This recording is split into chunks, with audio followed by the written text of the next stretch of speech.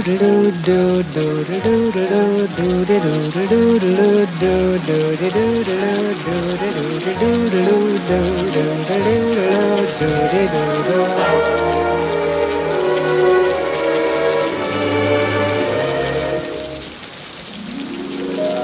singing in the rain, just singing in the rain. What a glorious feeling, I'm happy again. I'm laughing at clouds so dark up above. The sun's in my heart and I'm ready for love. Let the stormy clouds chase everyone from the place. Come on with the rain, I've a smile on my face. I'll walk down the lane with a happy refrain. Welcome to 1000 Eastside, episode 117, and it is me, Gary P, and the Prof, Carl Riley. I love derbies. How much do we love them now? And this episode is brought to you by Ocean Electrical for all your electrical needs, and they specialise in industrial and anything electrical, pretty much anything. So you know, Bowls have a rival electrical sponsor. I didn't know. I heard that announced at the game. We won't even give them the name, but funnily enough, we have a new competition, and anytime Watts, I'm trying to fit in as many puns here as I can. Anytime Watts scores a goal now, we will have a prize donated by Ocean Electrical. So. Did they choose him for that pun? No, he didn't. I only said it to him. I said, "Did you do that on purpose?" And he was like, "No, actually, that's it was just a coincidence." So every time Dylan Watts scores a goal, we're going to give away a prize to one of our Instagram or Twitter followers. So what you have to do is tag Ocean Electrical and us, and then we will share it, and we're just going to grow from there. So the winner will be one of those when Watts scores his goals. So fair play to Ocean Electrical, fantastic stuff. Like I said, for all your electrical needs, and you can get them on Facebook or info@oceanelectrical.ie. So, Prof, yeah, bit of a good weekend, I reckon. Just a bit. Just things you love to see. Number one on things you love to see is late winners at Daily Mount. File under subfolder. Things you love to see. Hook it to my veins. My veins are full of just last minute winners right now. But yeah, so we have our Dublin Derby review, Members Corner with Sean Fields, and overseas member living down under in Perth, and an interview with Cork City fan Niamh O'Mahony ahead of Friday's game in Tallaght and our first home game of the season. Prof, happy new season, kick-off time. So an update on our Patreon. It's been well received so far, even publicly endorsed by Emma Wheatley, who's been screaming from the rooftops for everybody else to become a patron, and she's dead right, because it's deadly. What more do you want? Yeah, I mean, for a $5 you're getting so much stuff, man. It's actually hard to believe the amount of stuff you're getting. We're actually stupid to give away the amount of crap we're giving away. We're terrible businessmen. Awful. But as you said, there are fees involved. So, like, for example, this Vimeo subscription is surprisingly hefty. I know. The whole these large. hit us, isn't it? The whole these large files. So even with your donations so far, your generous donations, thank you very much to everyone who has. Yep. We haven't even broke even yet. No, we will though. Please dig Tifties out of debt. Yeah, we have badges coming soon as well, so keep an eye out for them. They will be arriving in the next couple of weeks. And we've just put up the video of our Quizmaster raffle. So if you want to find out who won that, check out the video on our Patreon. So if you want to be part of the exclusive club that is Tifties patrons, you can sign up and you can find out who won the raffle, and you can be a part of that one for next month when we come up with something else. So definitely get on to www.patreon.com/Tifties.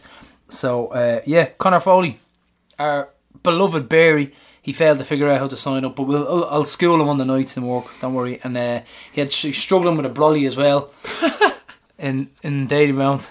He's such an adorable fella, isn't he? Never change, Barry. Never change, yeah. But yet another Rovers player received a podcast bump. Aaron Green wins his group in Quifties, and then he scores last minute winner at Dahlia. So we are pretty much a lucky charm at this stage, Prof. Yeah, really are. Club will probably fall to pieces without us if we stop, wouldn't it? I don't think you're exaggerating when you say that. I mean, we'd probably have to resurrect the club again if we said we're really keeping the club going here, you know. But apologies to Aaron. It was actually, me and you were sitting here laughing. Snobs, film snobs. Put the bunnies back in the box, Aaron. It was actually the right quote. How did we both get that How did we both get it so wrong? So it wasn't put the bunny down, it was put the bunny back in the box. Yeah, I watched it again. Cameron and Paul, we are two absolute dopes. So next up, we're going to have our overseas member who signed up at Christmas time, I think it was. One of our gang ourselves, one of our buddies, our Tifties gang, and it's Sean Fields, all the way from Perth. I'm a member! Okay, so we're back for another edition of the Members Corner, and we have another first on Tifties here. It's the first overseas member on Members Corner. It's the Liberties born and bred, the Rovers stronghold that is Kevin Street, and it's Sean Fields. Sean, what's the story? Welcome on. Not your first time on the show? No, not the first time on, but I'm a bit more sober than the last time I was on. Not your first time on a different podcast as well? Lad, I'm branching out all over the place. I'm a bit of a media whore like yourself. So tell us a bit, so you're in Australia now. Tell us a little bit about that first, and we'll get your backstory. Yeah, I come over in December 2018.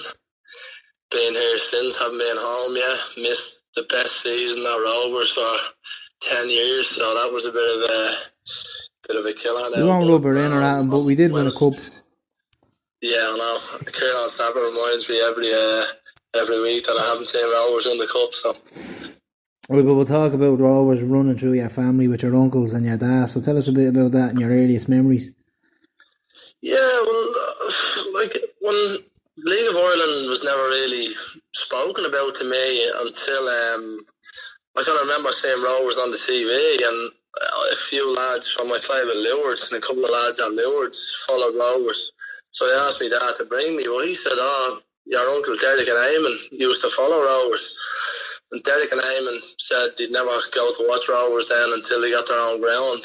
And in fairness, they stuck to it because they didn't come back until we got the talent, But I was going with my dad and grew out of that. I was going with my mates, and then it came full circle then. So I'd always go down with my uncles and my dad then, family thing now. And then you became completely warped by the Tifties experience. Well, that's it. The away buses are for the Tifties boys. The home games are for family. That's it. So tell me, why did you become a member? What spurred you on? Peer pressure from yourself in the group. It's just, when you first start following Rovers, especially me, I would have been, 12 and 13, and you just think, sure, they're a big club, they have money, and it's only as you get older you realise the money you put into the club, it affects the club, and that's really what it was about, I wanted to be, I had a season ticket since 2009, but I wanted to take that next step, I wanted to be part of my club and feel like it is your club, because at the end of the day it's a fans club, and I just wanted to be a part of that. I wanted to get involved, have me say, and contribute that little small bit you can, that little bit extra towards the club, Exactly, yeah. And like you said, as you grew older, you realised that this isn't just a football club, like it's more than that, and then you become a little bit privy to the way it's run, and then you realise, okay, well, there's a little bit more, there's ins, there's outs, there's more to this, and then you just decided, right, I want to be a member, let's go for it. Yeah, and especially with the likes of listening to the lads like the Whack and stuff on the podcast that you did about Tala, and you realise that these lads saved the club, and if it wasn't for them becoming members and putting their money in, we wouldn't have a club. So the way it's me kind of going, well, I want to try and, it's not paying them lads back, but it's like they were good enough to do it at a time when we had nothing. At least when we have something now, it should be no bother to me giving money to the club, Exactly. I hope that we're never in that position again. There was a great story, I think, that when we really needed it most, I think 40 people turned up at a bank on a Monday morning and all took loans out and gave it straight to Rovers. So that's what you're dealing with. That's the kind of that's brilliant, and that's what Rovers is. It's a way of life, and we've great people at the club, and like you said, like through the club you've met great friends, and this is just another part of being part of the club, you know. Yeah, it's the next step. But tell me, do you think that we can improve the current structure? Like, let's say, for instance, there was a couple of discussions, let's say, reducing the fee, improve benefits, have a tiered structure like they do over in Australia with yourself, with some of the rugby clubs and the Australian games. So what do you think? I think maybe a tiered structure would be more the way forward. Do you not think that could possibly dilute it? No, because at the end of the day, I think I could see it more as bringing more people in who haven't got the money for a full membership. True. Rather than people who have full memberships dropping down. Because at the end of the day, if you don't have the money, it's you can't put it in, you know. Yeah. It's all right for people like yourself. We have the money to contribute €50 a month. Some people don't have it. So maybe if you had even a €20 a month where it's may not get the car park pass, or maybe you don't get their season ticket, but you get other advantages, or maybe you don't get a vote. But it's something, you know, because there's a bit of work to be done on it. Be part of it. Yeah, there is, and somebody more intelligent than me could look into it. But well, you said it. It shouldn't be exclusive to like we're all in different positions, and we should all still be able to feel part of the club some way, you know. Yeah, true. But we'll speak a little bit about the Dermot Desmond deal. So when the speculation was rife about the deal, we spoke to members last season about their feelings on the potential issue and if it could happen, and the deal is done now. So tell me, are you happy? I think I am. Like, initially when it came up, I wasn't really sure because I didn't know what the ins and outs of it were, and obviously last season I wasn't a member, so I didn't get to the meetings. But from what I heard from other members, it was positive. We retain, I think 50% share in the club as members still. So yeah, so look, it's money invested into the club, isn't it? That's the way I look at it. It's more money that we didn't have, so surely that's a positive if we retain majority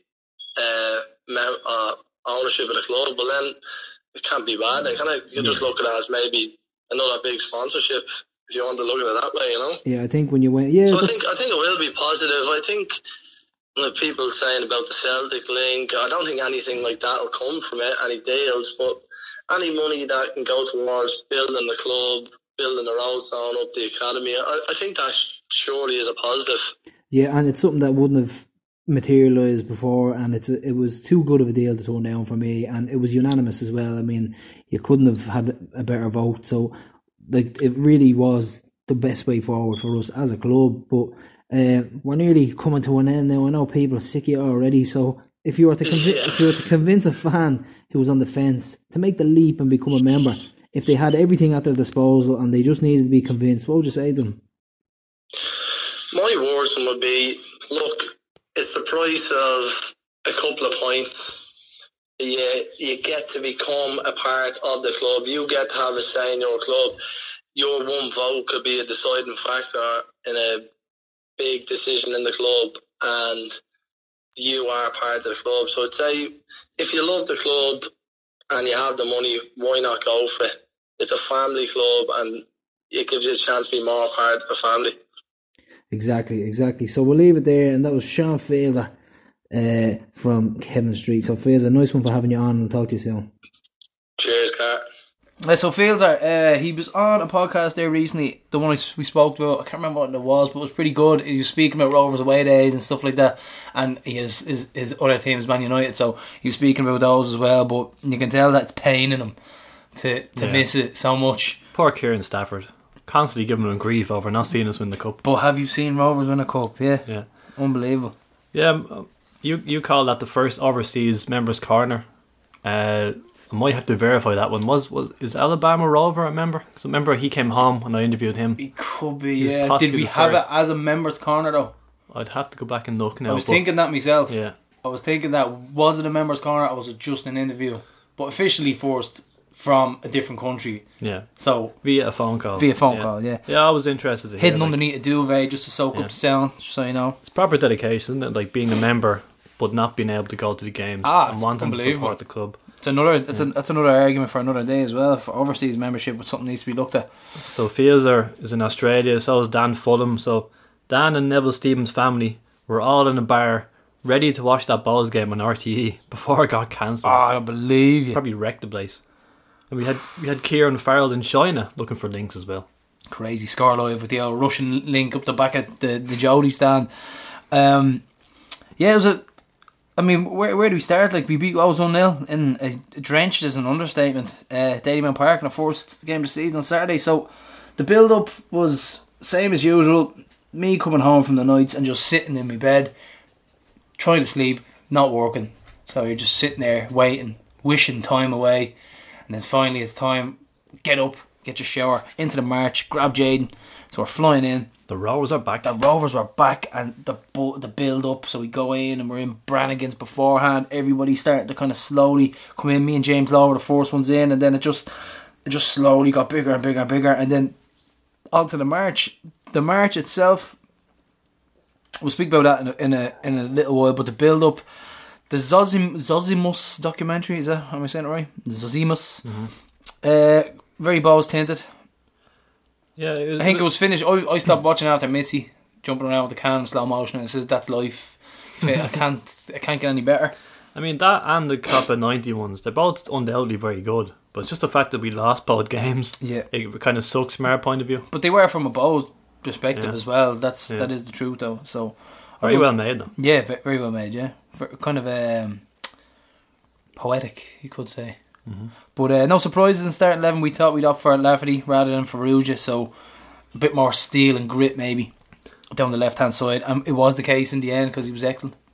That's kind of remarkable. Not one new player in the first starting 11 of a new season, and only one new player off the bench, Liam Scales. Yeah, it's considering the squad that we have.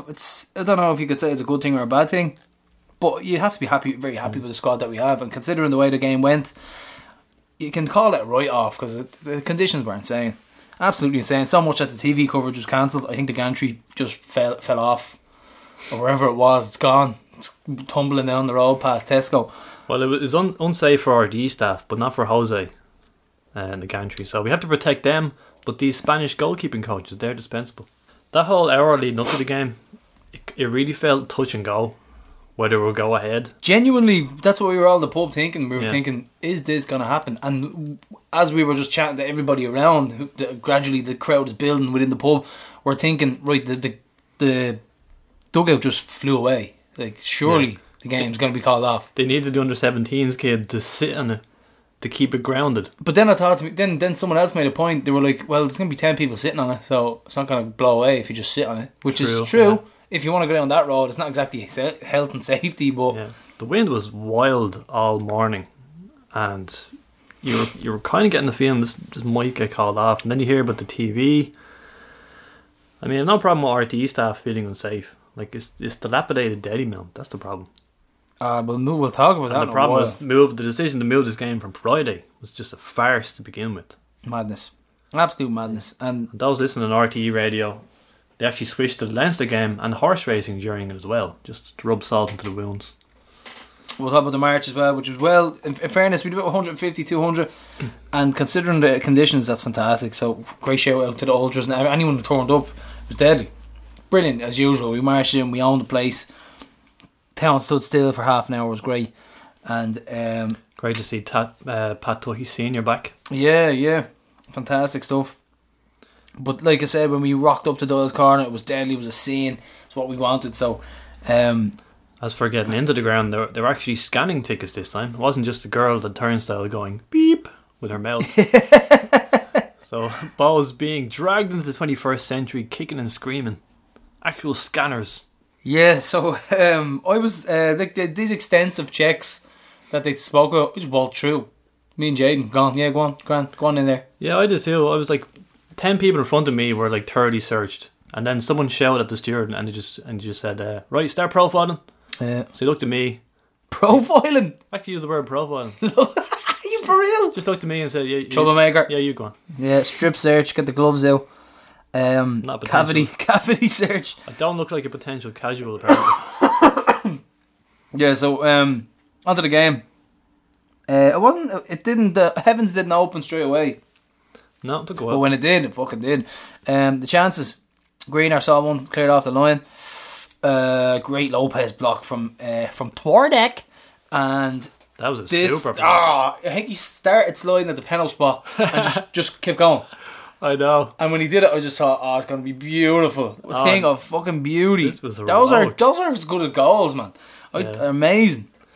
We were playing into the wind in the first half. Yeah, it was a nightmare. And, It was a nightmare. Yeah. The game itself, it was just a write-off. Probably shouldn't have went ahead, let's be honest. And that pitch is going to be absolutely cut to ribbons now. And the pleas from Bowls to the council, can you please fix our pitch?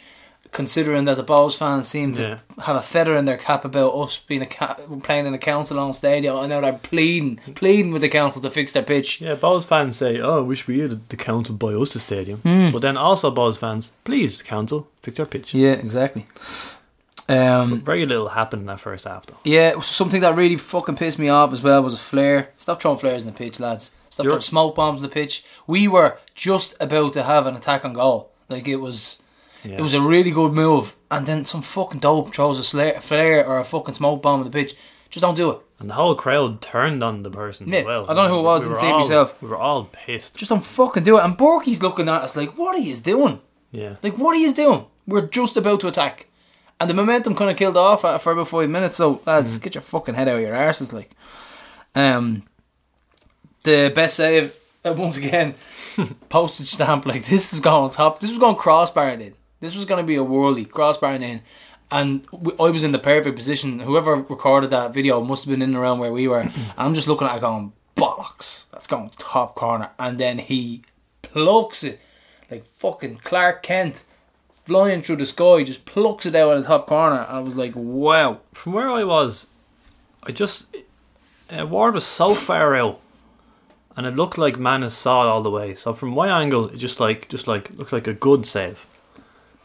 And even people around me were like, "How do you expect him to save that? How do you expect that?" And then I watched it back. No, and there was power in it. It was a rasper, and it was a super save. Yeah, excellent. What else have we got? The atmosphere, place was it was rocking for considering the day itself. Like, I mean, everyone was just content with being drenched, or like, okay, fuck it, we're soaked.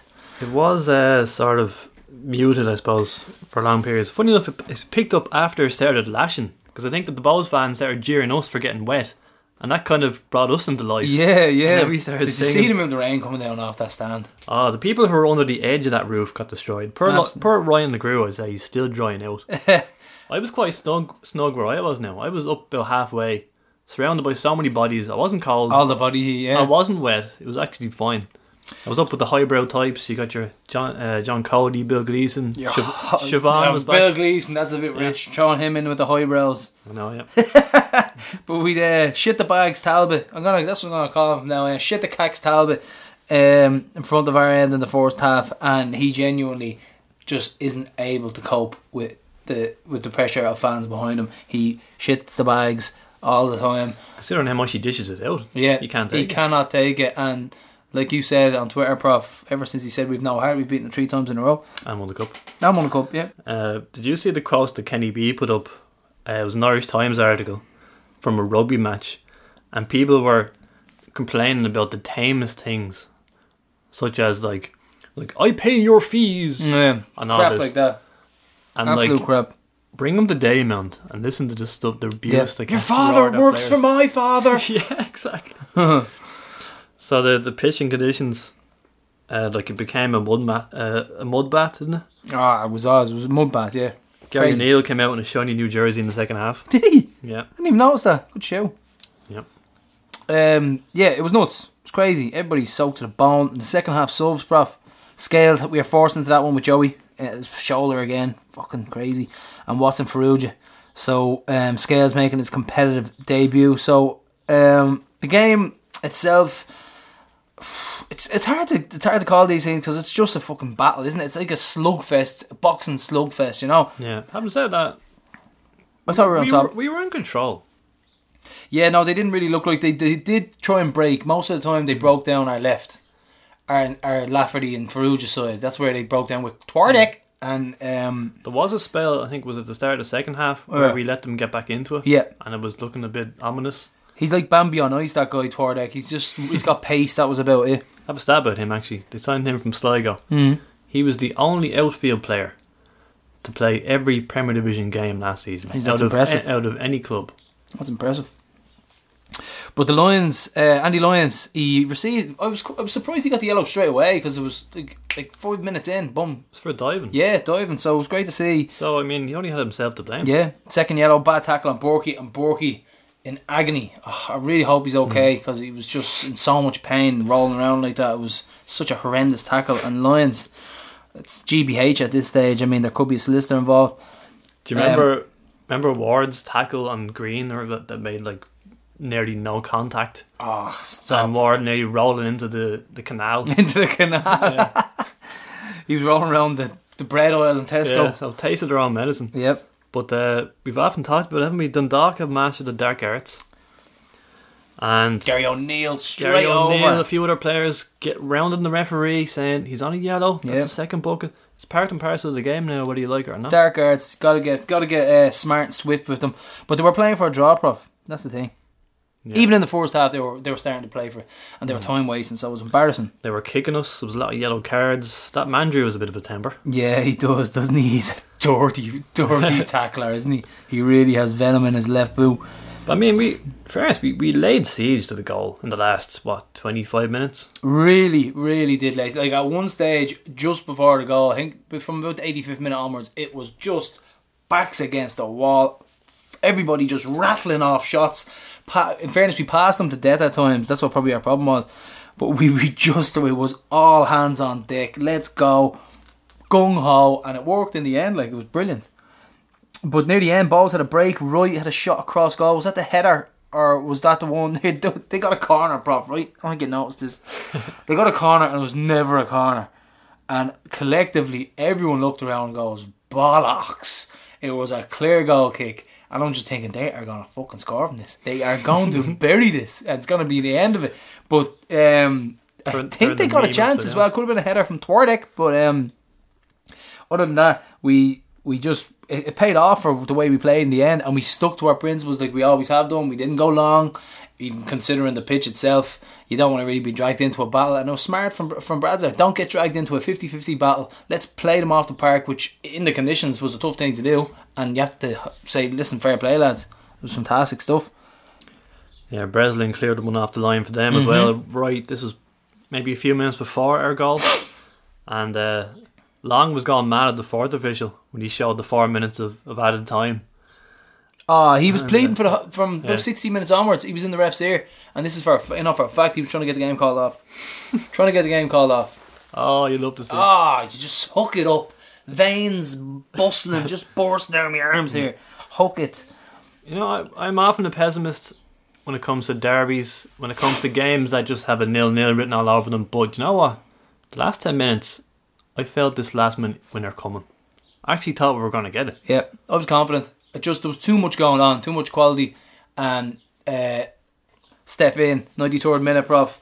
All game, Aaron Green was in his ear, apparently. And Grace was as well. Grace was in Ward's ear. Every time there was a corner, I could see him in his ear, like a lover to another, just in his ear, like whispering into his ear. But it wasn't. He wasn't whispering like loving things. I can only imagine what he was saying to him. But every corner, he was in Ward's ear saying something. I don't know what it was. But then you had Green telling Talbot, "You're gonna drop him, buddy," and he did. But here, cue the celebrations, right? Well, describe the goal though. I mean, what's control? Excellent. Sublime. Absolutely amazing. Great work from McInnes in the lead up to it. Like these, we've had a lot of really good goals against these lately, and this was the lead up to it. If Watts had scored, it would have been excellent.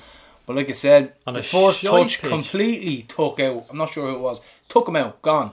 On a shy pitch. He's disappeared. That guy just gone. He doesn't exist anymore. That guy. Yeah. He's gone.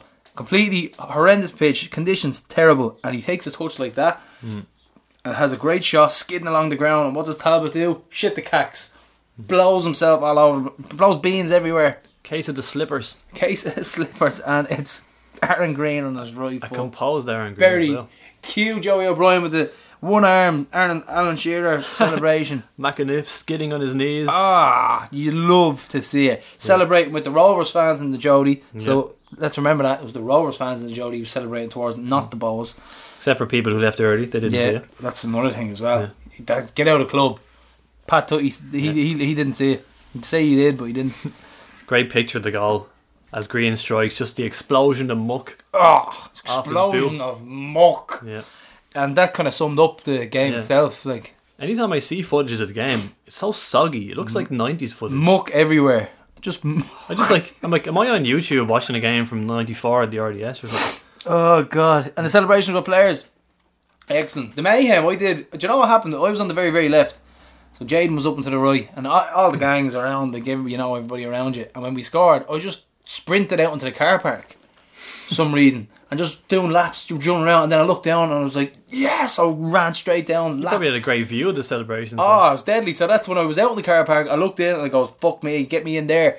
Ran straight in, just hugging everyone you can get your hands on, giving them the fingers. Jumped up.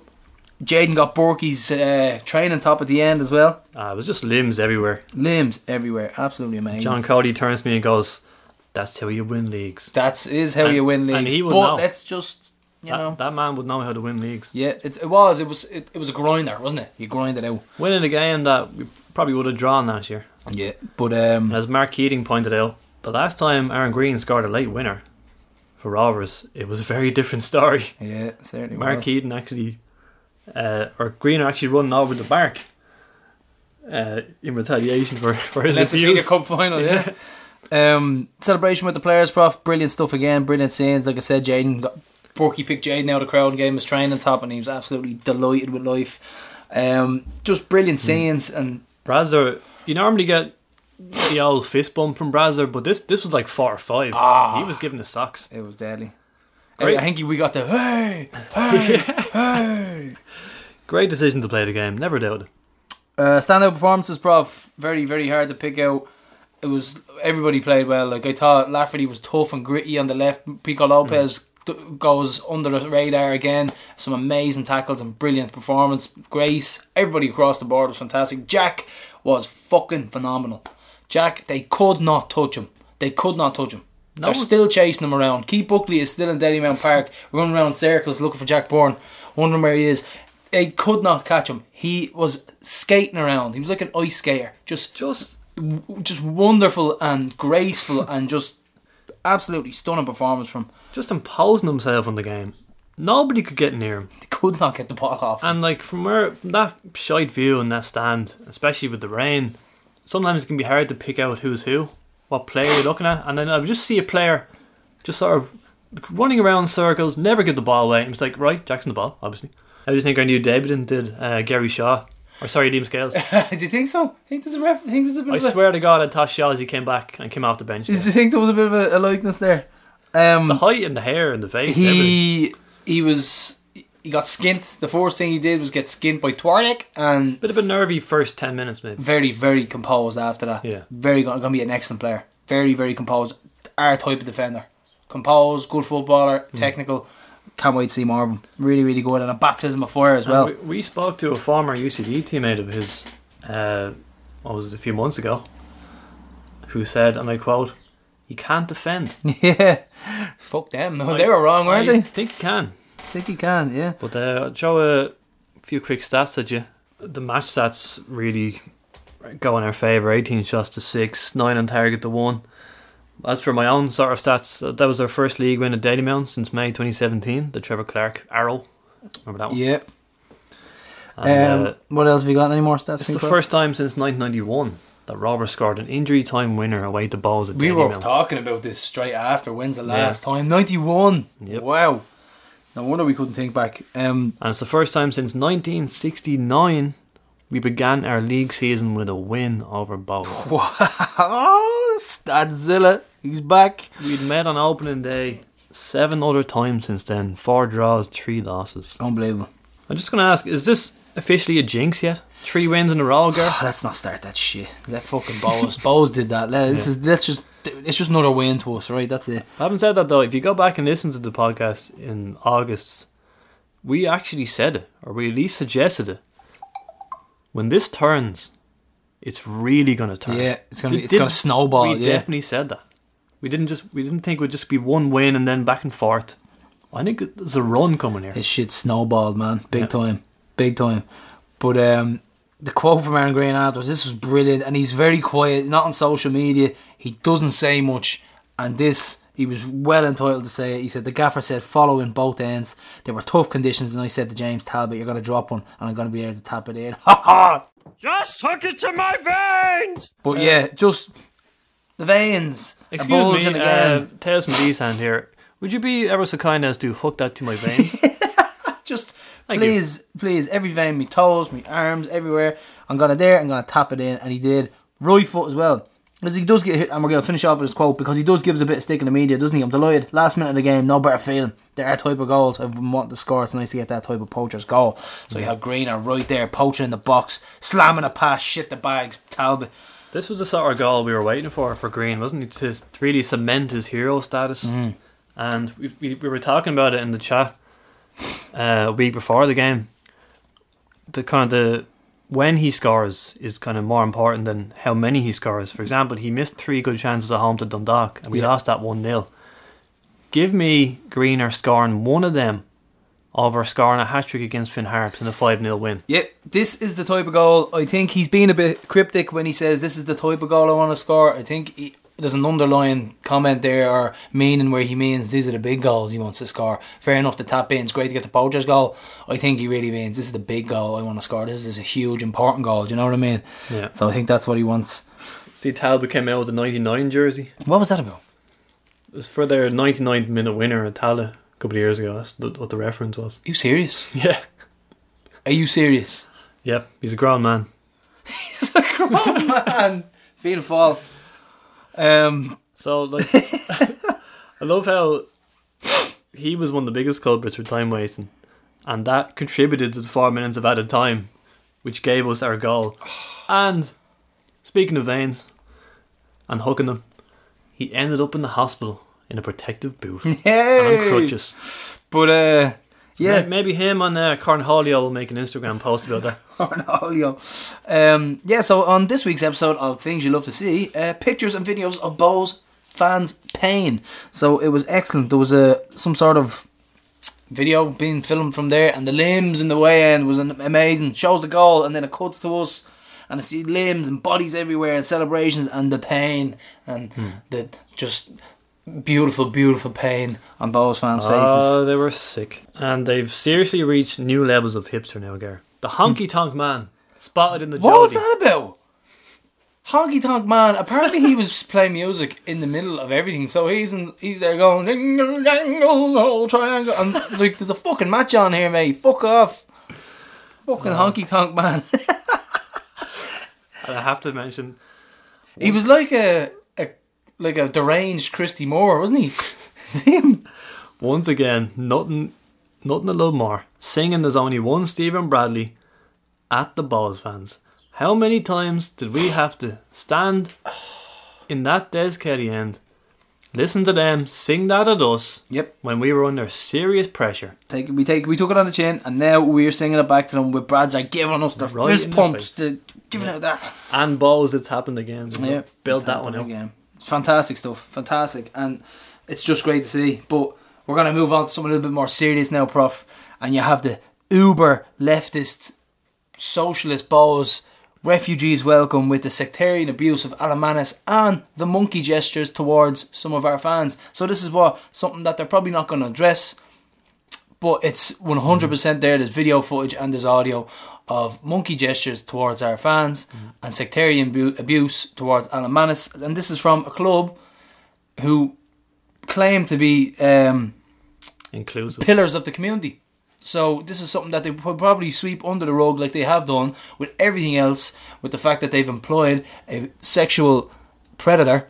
They knew about abuse within their club, and I mean, they accommodated the British years ago as well during... Really going back now. This is going back. If we want to talk about all this stuff, that's what we're talking about. It is a bit richer, right, calling our goalkeeper an orange so-and-so, given how their club was founded. It is. It's crazy. I mean, this type of thing that they're going to sweep underneath the rug again. Still makes me laugh. I remember If it was us and it happened within our fan base, which I hope it never does, we'd have to address it and say we condemn this type of thing. I do see their own fans giving out about it, in fairness. But I remember Forky ranted about this a few years ago. Why are balls... Is this just what balls do now? They take up causes. Is that You like... sound like fuck. They're just like... Why do they have causes now? And like... We're a football club. Yeah. We've got more trophies to be winning, and they've got causes. Well, listen, it's just a different model. You know, we're big private corporate sponsors. But everything you just said, Garrett, it does make a mockery of their causes, and we are an inclusive club, the People's Club. Yep, People's Club. Yeah, but yeah, great start season with a win. Anyway, but it was my feet are still green. Would you like to explain to the listeners why your feet are green? I got a pair of Blackburns, right? Nice pair of Adidas. Thought I'd give them the debut, you know. Balls away, think I'm looking cool. Come home and the feet are literally green. I can't get the dye off. I'm scrubbing them. I've green feet. I've come to terms with it now. I have green feet. It's all right. I'll come to terms with it. But didn't want normal feet anyway. didn't want normal feet. Yeah. So it would have sounded insane a few years ago. Like if you had said this to me a couple of years ago, I would have just walked away from you and called you a moron. But being 2 points behind Dundalk, even after the first game now, would not have been insignificant. That's how tight it is between us, that everything matters, even now. yeah, everything matters. Yeah, it does. This is gonna be a battle. This is gonna be a slugfest. I think that win in itself was the equivalent of a 12th round knockout, wasn't it? A slobber knocker, like it was. It was fantastic stuff to say. It's just brilliant. And you say great start to the season, but we're pretty much carrying on from where we left off. Like this train has been going since August. Yeah, That home win over Balls. I think so. Yeah, and it's we're back to Tala with a bang with Cork on Friday. So do you think it's nice to have the sort of the derby distraction over with? done, gone. 3 points. Won't on have the it for a board. while now. Next we have them at home as well. So Yeah. it's a great way to start the season. 8 more games without the fuss. Great way to start the season. Just get it out of the way. 90th minute. Just brilliant. Great. Things you love to see. But after Prof, I think you hit the points. I hit the bleeding horse. After I went home and screwed me green feet. How was the point? Good crack, yeah. Tony Cousins was there, our new under-19s manager. Cuzzo, great guy. I was surprised he actually called me Prof. How could he not know you? No, I knew he'd recognise me from the show, but didn't think he'd call me Maybe Prof. he just doesn't know your name. It's like a guy in work, like 10 years, he was calling me Keith. And he was leaving. Like he was like, Keith, it's been great knowing you. I was like, my name's Gary. Have to tell you. I'm leaving. I'm never going to see you again. My name's Gary. Okay. See you later. Cuzzo still couldn't believe that show he did with Mark Kenny was 4.5 hours long. He said he turned his phone off, and then he only turned it on when he left. He was like, I couldn't believe it. I was there 6 hours. Great crack. We need another one of them. We need another one. It's been a while since we have an L session. And you should have heard Mick McCarthy telling the story about him and Cuzzo that morning accidentally ended up in the Bowes Cafe. And you know the one I'm talking about. Smash. They accidentally ended up there because it was recommended them, and it was only when they looked at the walls and they saw the Bowes pictures, like, oh, holy Jesus. Mick, holy You know the storyteller he is. So great night and had by everybody. Like everyone was out celebrating. It was great. Hoops all over the place.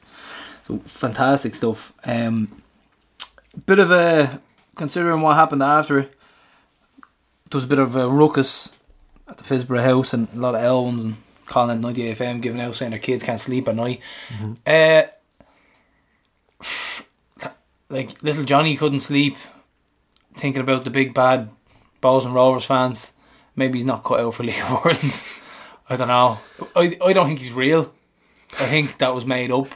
Like Mark Keaton said on his Instagram post, little Johnny doesn't exist. Little Johnny's not at home rolling around in his bed fretting over Bows and Rovers fans. Like it's made up. Well, whatever about casuals fighting in the street, Garrett. How do you know what it is though? If we're gonna be a little bit, like how do we know? How do we know that was Rovers and Bows? Realistically, like. Well, yeah, they're not wearing jerseys and it's not inside the ground. How do we know it's Rovers and Bows? They could have been fucking Gonzaga College and Blackrock College fighting each other. Everyone's just going to assume, aren't they? Yeah. But whatever about that, one girl on Twitter put up a video of the march beforehand Oh, we were terrifying, weren't we? with Rovers fans walking, some with their children, walking in the street, and she called it extremely hostile. We were terrifying, Prof. We were absolutely terrorising the city. We were singing songs. We were marching in unity. We even stopped at the stoplights. We even stopped and pressed the button to wait for the cars across the road. We were terrifying, I'm telling She you. thought it was hostile. you okay, hun? PM me. Capital letter U. PM okay, me. hun.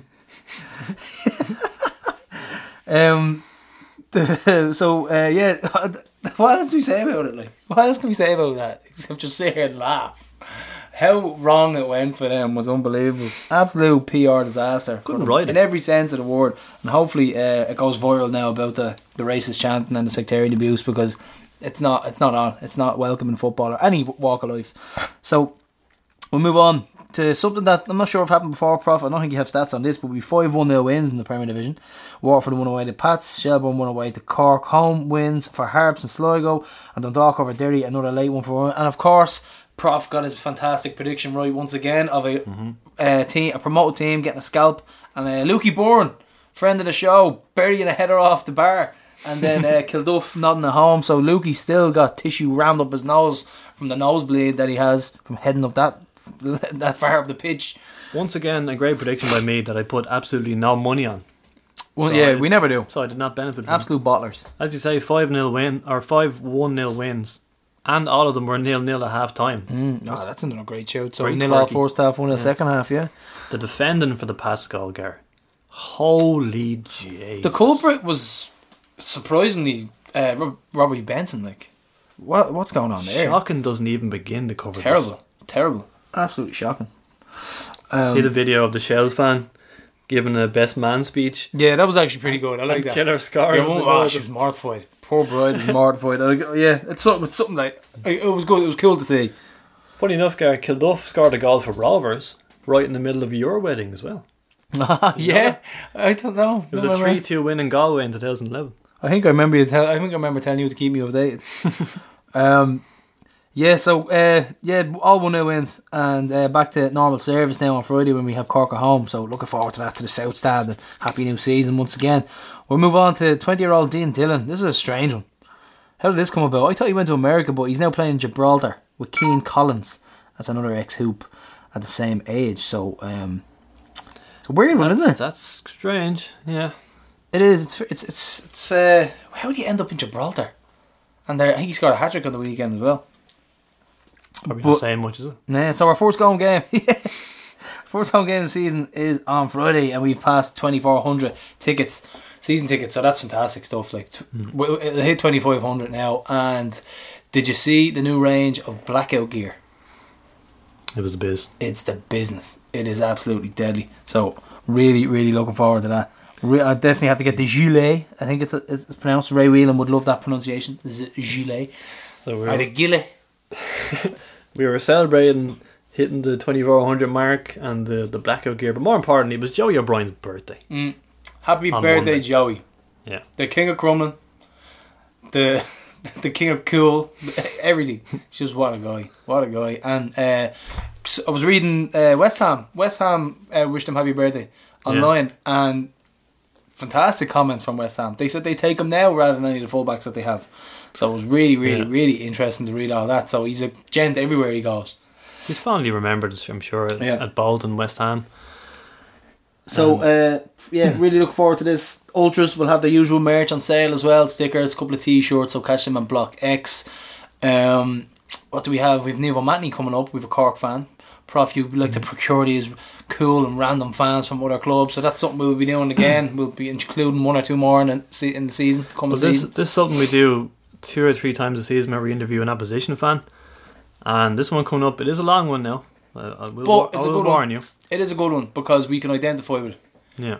There's a lot of, and you can tell that how much she genuinely loves our club, how much she's put into it, and it is a good one. So do not be put off by the length. It's a good show. It really, really is a good interview. And listen, she has lots of passion for her club. And as much as we hate Cork, give it a listen. She's great. So here she is. Here's Niamh. Okay, so we're joined by Niamh O'Mahony, a former secretary and board member at Cork City. You might also be familiar with her work for SD Europe and ISN, the Irish Supporters Network. So thanks for coming in to us, Niamh. No problem, it's great to be here. So first of all, tell us how it all began, your earliest memories of supporting City. Oh, that goes back a while. My first experience of football is probably where it starts, which was David O'Leary's goal in 1990. And just got caught up in the total excitement of what is this, and my dad is actually from Turner's Cross and he's from Derrynane Road, so we don't get much closer to that. And after we saw that game, Dad was like, they play every week, and so Grandad used to take myself and my younger brother down, and his whole thinking was stand in front of the shed, because even if the football was crap, you could have a bit of crack and listen to the banter and stuff. And to be fair, those first few years were bleak, to say the least. My first memory, the first games we went to, we didn't see a goal for 5 games, and it was a penalty scored by Kelvin Flanagan, which is mad, because 2 or 3 years ago I went buying a new car and he was my salesman, and he went to introduce himself, and I was like, you're the first person I ever saw score a goal for Cork City. So I think he probably thought he definitely had a sale at that point. But we went down there when we were small, and because Granny and Grandad's house was literally up the road, Mum used to come in and stay with my granny, and then eventually we started going down on our own when we were old enough. I remember going to one game in my school uniform because it was a cup replay versus UCD, and I got a half day on a Wednesday and went to the game on my own. Years and years, it was only recently someone went back going, I remember one time seeing a girl in her school uniform, and I was like, that was probably me. That was you. Yeah, because that was the first time we ever saw Clive Delaney run onto a pitch, and we were all like, ah, he's so tall, he was so different. But yeah, it was very much the local connection, and Grandad would have been mad into Cork soccer in general and support to the teams before it. And of course that neck of the woods, it's always the south side of the city. My mum is actually from the north side of the city, so Dad and Mum settled over there, so we were out in GAA country, we had no right to be trekking across to Cork City. But it's like many League of Ireland clubs, once you get the bug you never stop then, and it just became part of our Sunday routine, which it was for many, many years. And then of course we switched to Friday nights, but that was kind of, I'd say I was even living in Dublin at that point. But yeah, it was the locality really, and it was just the World Cup, and it kind of all took off from there. So bad start to the season, unfortunately for you guys. On Friday, gone down 1-0 at home to Shelbourne. Bad start, I'm not so sure. I saw... This sounds awful negative, but when in 2017, when we knew we were going to win the league, we were already thinking about... We were winning games that year we shouldn't have won. We were escaping. We were doing your typical... champions run of late goals, winning matches you shouldn't win, not being given decisions going for you.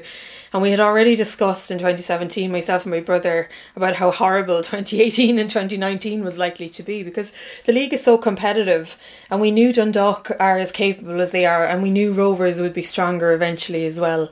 But I don't think anyone thought 2019 was going to be as bad as it was. And towards the end it was just you were going because it was a routine, and you were watching some awful football, and even more from our perspective. And I don't think it's true, but when you were sitting in the stands, it kind of looked like a lot of people weren't bothered, and that's tougher to watch than having a poor team in terms of talent. And we've seen over the years Cork City not being competitive, but we've always been competitive at home, and we've always stood up at home, always put a fight up at home. So when Neil Fenn came in, he's obviously a very different style of manager, and I would say quite openly anyway, I'm a massive fan of what John Caulfield did. He did exceptionally well for us. He outperformed his budget every single season we had him, aside from 2019, which of course he didn't finish. But when Neil came in, I suppose he gave the young guys a chance. And we have some incredible talent in the underage section at Cork City, and for me that's why I've always been involved in the club. I love seeing the young guys come through, and then you're getting old when you see the young guys that come through and then they're retiring and you're kind of still there and you're like, okay, fair enough. But like the end of last season, I suppose, was just such a thank God it's over. We even flirted, I suppose quite rightly, with relegation at one point and had some worries there. And we weren't good, like we weren't good. So coming into this year, I think it's fair to say expectations are low. I hadn't seen any of the pre-season games, and one or two people were like, actually we don't look too bad. But the reality is, like the game Friday night, we had 3 starters from last season started the game. So Gerard Morrissey, who's an incredibly talented fella, like very well capped. He's been a Forest pretty much. He's been a Cork City as long as Forest have, bar one season. And then your next two were Dara O'Connor and Ronan Hurley, 2 really young guys, and sure, Ronan only kind of made an impressive breakthrough, but he wasn't a regular last season by any means. And Dara's just great, like he's a kind of our flair. And we had all of these new other players, and you were literally, everybody bought the programme and sold out, because you're looking at the programme going, oh, okay, that's him, and where did he come from? And Neil had a really tough task. He had to just put it all together. So when I think of Friday night, I think I saw enough about me convinced that they haven't played enough together to really gel yet, which means there's an improvement there. We looked dangerous from set pieces. Olawu might have scored, and even when you see the replay you think it. I think we were caught in the hop. I don't think we deserved to lose, but I would say that. And it was a familiar face who got the goal for Shells. Kieran Kilduff actually had a stat there in the Daily Mirror that the last time Cork and Shells had met, Kieran Kilduff scored 4 goals for you in the 5-3 win in 2013. Yeah, he enjoyed it as well, because he scored it down the shed end, and he enjoyed that moment. I mean, when Kilduff was with us, he was playing up front with Danny Morrissey, and the two of them were just electric for half a season. I think when we heard he was coming back to the league, I think a lot of us would have fancied that Kilduff would have signed for us, like, because he did seem to enjoy his time down with us. That Shells team, I suppose, and Carl Shepherd got an interesting return. And funny enough, Carl Shepherd got more attention than Kilduff, because people still remember him for the half season where he was great. It's kind of funny, for us it goes back to 2011. I think that's still my favourite moment as a City fan, was getting promoted in the fashion we did at the end of that game in Talca Park. I think every Shells fan I know hates it when I bring that up, because like if you looked at how the clubs have gone since, it really is kind of a parting of ways. We both got promoted, but there was only one club being talked about the seasons after, you know. And it's been a really difficult time for Shelbourne. You know, they've kind of, I think they're starting to get back to a sense of themselves. But once we got promoted, my younger brother turned around to me and he was like, we're back in the league where we hate people. Like, and hate is a strong word, but I use it in the sense of a football fan. Like, you have a rivalry with clubs. Like, going out to Salt Hill Devon for the beautiful setup that they are, and the experience of standing around a pitch and like me barely seeing over the fence, like that's all grand. And it was nice to go down to Wexford FC. That's a fantastic setup down there. The people are brilliant, but you really want to be where you're back and you have a club with rivalries, and Shells is that team. So like the result wasn't a great one. Kilduff scoring against us was a bit of but actually the worst bit was losing to Shelbourne, because like of our chance and the history, and it goes back so long, and we've taken leagues off each other, and there's just such a rivalry. But that's, I suppose, part and parcel of the game. And we've got a really 2 tough games coming up now, away to Rovers, and then the following Monday away to Dundalk. So I think most people will be kind of looking to see some improvement maybe in how the team perform together, but I mean the odds are against going to those clubs at the best of times, but never mind when you've kind of probably had a disrupted pre-season. It's fair to say we've had 2 of the games called off, and pitches and switching around and stuff. So I genuinely think we will get better, and I see enough in the guys that did come in to say that we potentially can cause a couple of upsets throughout the year. I definitely don't subscribe to Alan Cawley's we're going to get relegated thinking, but I saw Dave Donnelly as well getting stick for putting you last in his predictions. Yeah. Well, you know what, I think Cork people love it when we get written off, and love it when people think we're the underdogs, and kind of love it as well when people hate us, because like we are better than everybody else, and we are the biggest club in the league, so you know. Just no comment. Just to stick with Kieran Kilduff for a moment. Do you remember what Trevor Crowley said when he went on loan to us in the 2013 season, when we were struggling ourselves to find the net, and he famously said, Kieran will score goals. Yeah. And he was right, he scored goals for you and not Rovers. Yeah. So that still kind of bugs Rovers fans, that quote. But Kilduff was great, but it was the partnership with Danny Morrissey that made him electric. And Danny, like I was on the board in 2011 when we played Derry City in the League Cup final. And we down in Cork, and Derry beat us on a penalty. And Danny came on, he was like 16, 17, I think maybe 17. And we all kind of sat up and went, who is this kid? Because he had that incredible electric pace. But as we know, like his career after that was hampered with injury. But it was the combination of them both. He was cute in the Cork sense of cute, like he knew how to handle himself and he knew how to cause trouble. But Morrissey then with the pace around him, they caused havoc, and it was just a really unusual combination. And I think we were both gutted. We did hang on to Danny for the following season, but sure, the two of them did so well that it was inevitable that Kilduff was going to go back to Dublin and Danny was going to go look across to England. So it was kind of like that half season that Sean Maguire had. They were just electric, the two of them, brilliant, like. And that's what you need, and we see it across the league really. There's just there's a real shortage of just goal scorers of the traditional old John Caulfield type that didn't score from 30 yards out but was like stuck in the middle of everything and just getting it out. And sure, we're still looking ourselves for the next Gary Twigg. I don't think he's out there, but they're not. And I think it's mad the way football fans are like, we need to get a striker, and you're like, lads, everyone needs a striker, and strikers don't grow on trees, and usually the good ones are long gone, you know. So it'll be interesting now to see how the new fellas come in, get on. You can see quite a large book collection here behind you. 3 of them written by Neil Horgan, who's documented the rise of Cork City, starting all the way from those off-the-field difficulties the club faced in 2008 and 2009. And that's how Forest came about, and the city supporters took over the club, yourself included. Yeah. So I joined Forest at the beginning, but I was living in Dublin. So like for me it was actually John O'Sullivan and Sonia O'Neill coming into, as we term ourselves, the exiles up here in Dublin, into one of the pubs in Drumcondra. So I'm going to say the one next to Fagan's. I don't really even remember what that one's called. And coming in and explaining the idea of Forest. And I just thought it was amazing. And if I had my way in the world anyway, I would be inclined to be a trade unionist, leftist, society driven, we need to look after each other. So the idea of a supporters trust fell right into my usual way of thinking anyway. And it's kind of a family way, to be honest. It's kind of like look after each other sort of mentality in our house.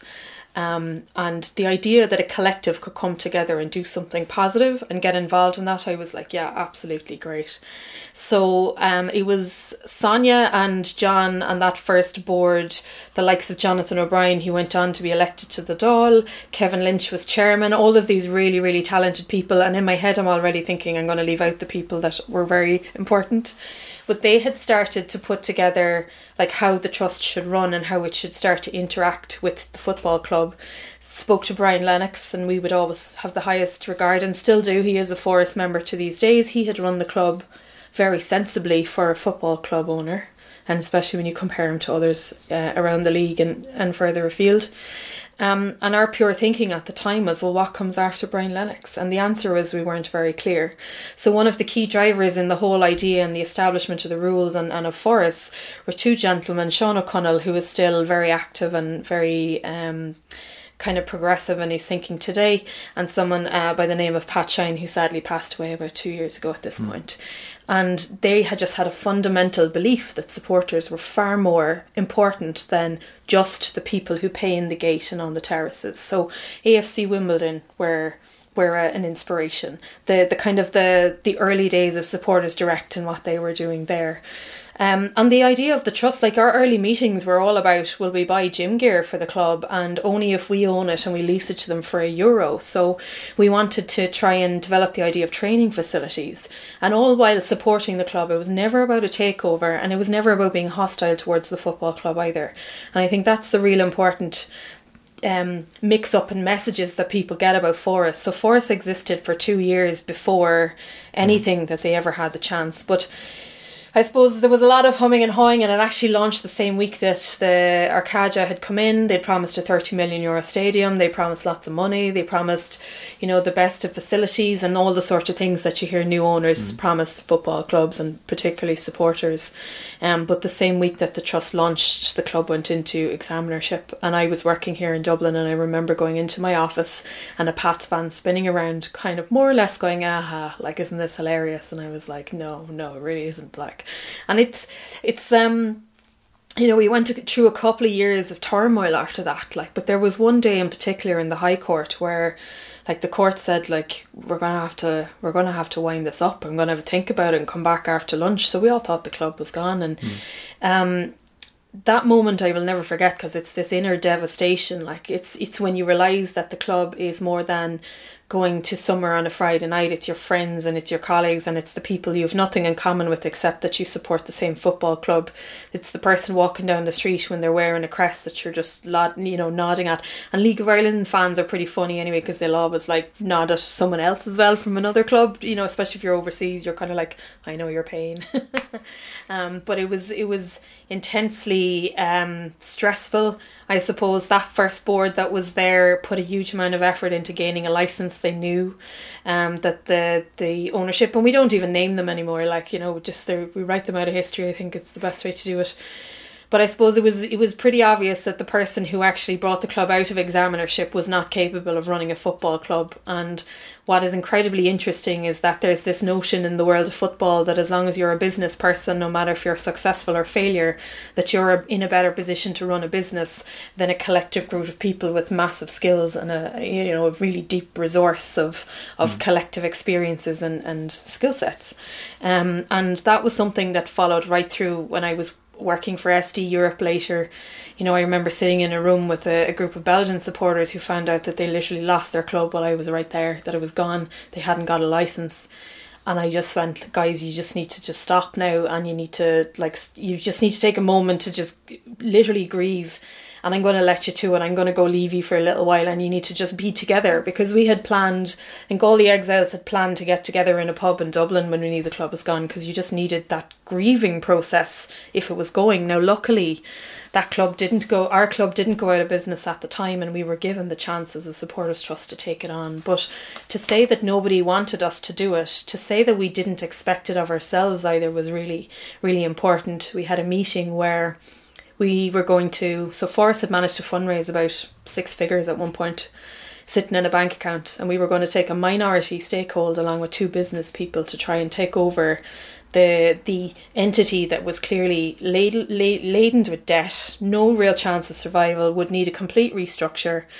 And it was one of the guys that later went onto the board said his wife's kind of went, so you're going to hand all your money over to for a business that's absolutely crippled, but you're going to do it because it's an emotional thing. And you're kind of, when you put it like that, it sounds really, really, really stupid. But that's what you do when you're a football fan. And it was only when that old entity did not receive a licence that Forrest, who had been given a licence, were able to step in. And the guys had 9 days to set the whole thing up. So 9 days to get a manager, training ground, squad, staff, jerseys, kits, you know, actually be ready to take a bus full of people to Derry. And that 1-1 draw in Derry, I think, was one of the greatest nights of our lives, because we were just happy to be there. You can't really describe the joy of just being happy to be there anymore in football. Then I suppose I moved back to Cork at that point and joined the board that first season, and it was insane. It was worrying about whether we could pay the bills next week, you know, not knowing what was going on one way to the next. And anyone who's involved in football will tell you football goes into a routine during the season, and support is the same. Like, it's Friday nights, and it's the same with the off-season stuff. Once you're in the season, it kind of picks up. It has a life of its own. You know, you have the mid-season break, and you have the away trips, and you have the European trips when you're lucky enough. And we kind of fell. We made it to the end of 2010, and that was the first time then we could actually start planning in a real way for 2011. There was no pre-season in 2010. There was no training. I think the lads with Tommy Dunn trained twice before they went to Derry. And like Derry, you know, Derry's tough at the best of times, you know. So like, it's a mad story, which is why myself and a couple of others are trying to document it and trying to meet everyone that was critical in that point. And I've left out loads of people. So many people contributed to that era of the 9 days and the build up to it. But the critical point is, if you get a group of people together and they have a collective goal, anything is possible. And that first year, in 2010, even 2011, it was, you can't do this, you're only supporters, like you're only supporters. And the inspiration close hand to us was Shamrock Rovers, because we saw they'd done it. And, you know, we had support from, I suppose, UK clubs, maybe Supporters Direct, that was kind of the start of it. And it was only then you could see that this was happening around Europe. And I've been lucky enough to travel to Spain and see a cool grassroots movement of supporter-owned clubs build there. One of them 2 or 3 weeks ago was playing Real Madrid in the Spanish Cup and hosted it at their own ground, did things their own way, and just had this really strong identity. And I think, you know, for me personally, when I look at football and I see things like financial fair play, what's going on with Manchester City, what's going on with, you know, I suppose countries owning football clubs, that's not football. Like, it never has been. Football is going down to your local park, not your local park, your local ground, knowing people the whole way in, you know, having your seat in your spot. And actually, yes, we might win the league this year, but actually we'll have a chance next year and the next year and the next year and the next year. And I've often said it, and I'll say it again, supporters are the most ambitious owners that a football club can have, because they want everything. They want great jerseys, they want a home ground, they want a great atmosphere, they want people in the ground, they want kids in the ground, they want women in the ground, they want a women's section, they want an underage section, they want it all. Whereas we see these private owners and they've no connection to the club, they've no connection to the locality. They're looking at, can I make money? How can I make money? What's in this for me? And that's not the type of owners we want for our football clubs. Well, you compared Cork to Shamrock Rovers fan ownership model. There's obvious parallels there. It was the same for Rovers in 2005 when it was nothing but court dates and making the headlines for all the wrong reasons. But then 6 years later, we're in the Europa League group stages. And as you said, back in 2010, you're just trying to arrange a pre-season friendly. A League and Cup double seems really far away. So both clubs have come a long way, and they did it by volunteers and genuine supporters who use their skills and expertise available to run their own football club. Yeah. And it seems really simple that, you know, you have a supporter base, but inside in that supporter base, the calibre of people that you have and the experience that you have in those supporter bases is incredible. And I think when something is owned by a private entity, you will always struggle with volunteers. But when it is a not-for-profit, and when you know that, like, my effort is actually going in to keep this thing on the road, it is much easier to bring volunteers involved in that. And to go back to that Belgian football club, because it's a really good example, it's Lierse, so they still exist, the kind of shell of this kind of entity. It's owned by somebody from Egypt. He owns the ground, and somehow they managed to have it that if the football club went out of business, all of its assets would revert to a company that actually was back to the owner. So even if he lost the football club, he was going to end up with the property. And the minute you hear that sort of stuff going on, you're like, oh, that's not good. And what has happened there since I was there to attend a public meeting, because the scepticism about kind of a group of people doing anything in Belgium is quite high, and particularly football supporters. It's just not in their culture the way we have it here in Ireland, that volunteers are involved in a club. So if you think of the GAA, if you think of the local rugby clubs, you think of the local football clubs around the country, we actually know that you have to give your €5 at Christmas draw time, like, and you have to go to the table quiz and you're supposed to wash the jerseys. We kind of have this thing that we're naturally involved in our sporting clubs. That's not in other countries, and that's something that really does stand to us. But this group in particular had this massive public meeting, and I stood up and I was trying to say, like, what do you need to run a football club? You need someone who knows about money. You have that person in this room. There's 300 people in this room. You have someone who's going to be strong on finance.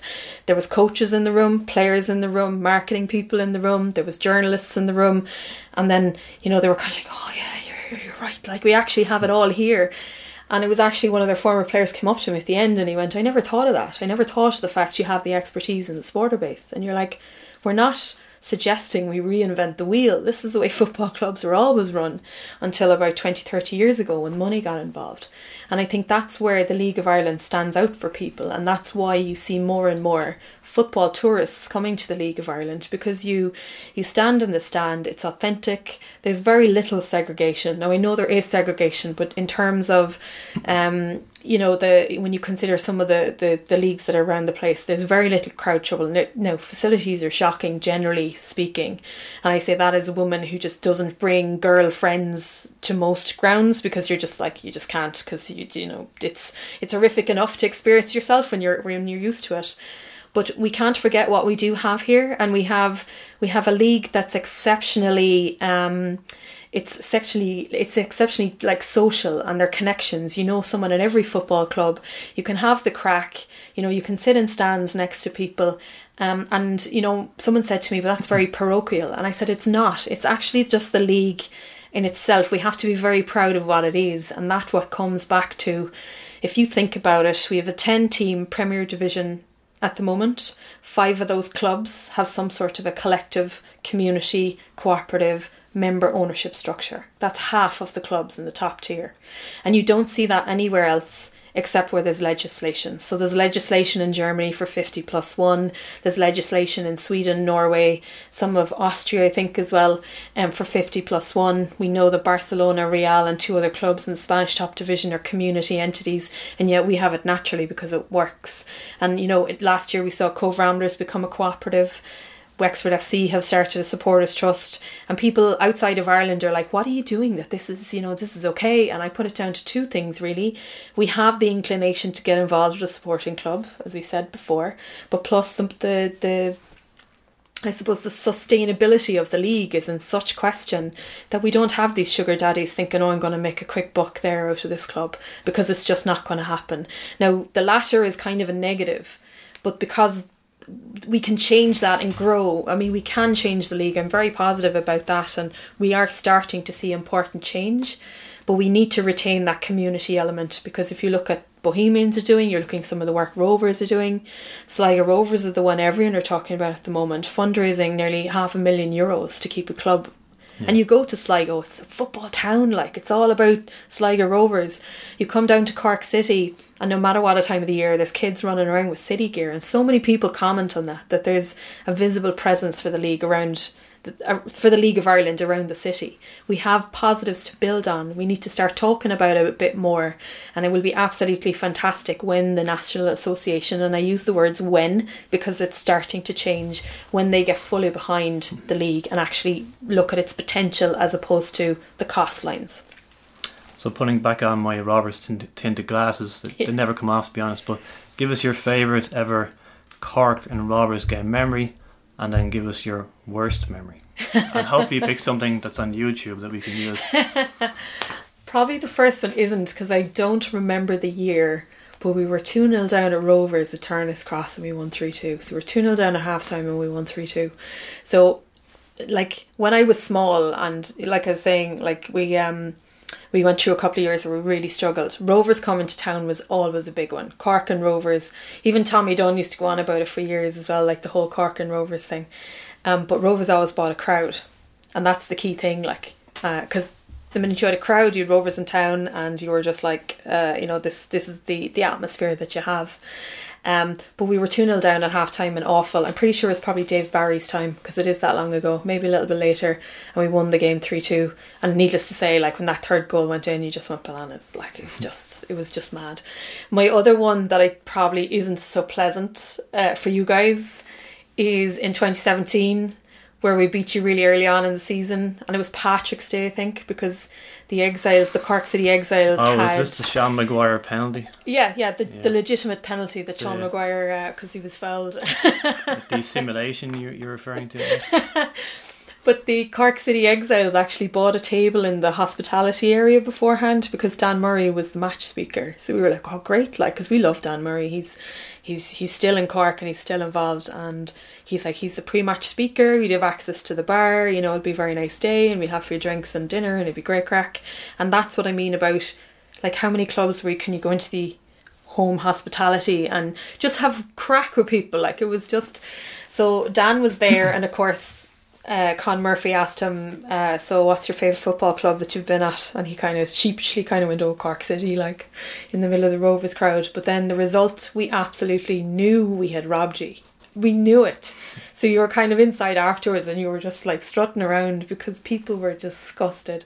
And like, that's the beauty of football, isn't it? We didn't rub it into anyone, you didn't say anything, just your mere presence was a reminder of how unfair it was. But that's also a real sign that season that we were going to do something, because when you win games like that, when you were probably under the cosh a lot and you kind of just robbed it, like, in terms of tougher days, you know, I suppose the last game that we played Rovers last season was tough, because you could see Rovers building up to a cup final, and you could see the excitement and you could feel the buzz around the place, and we put out an incredibly young team that night and they did their best, and we can see the talent that's there, but we were nowhere near them, like, and it's really hard to, like, we were not used to not at least being competitive. My whole thing about it is, I don't mind losing matches and you don't mind being bettered by a better team, but when you're just not at it and you're not even kind of close to pushing them, that's the stuff that really hurts, I think. And then there was also the famous "this is not a halting sight" sign, but we won't go there. You mentioned Dan Murray. He was captain for Cork for a long while, and Rovers, of course, benefited from Cork's financial crisis. We got the likes of Dan Murray, Pat Sullivan, Billy Dennehy, Danny Murphy as well. So a lot of our 2010 winning team had come from Cork. Conversely, you guys have had Carl Shepherd, Conor McCormack.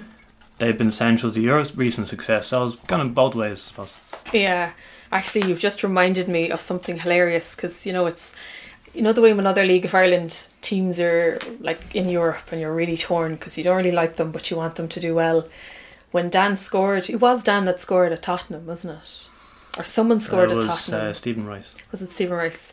I was watching that in a pub in Cork and I just went mad, like, when Rovers went in front and everyone was kind of like, what's that about? But because it was so exciting, and it was amazing for us to see, like, what we would consider still our players, including Dan and the lads, playing on that stage and actually putting it up to them. And you're kind of going, but yeah, I mean, and the other fella that came down, who came down last year, I can see his face.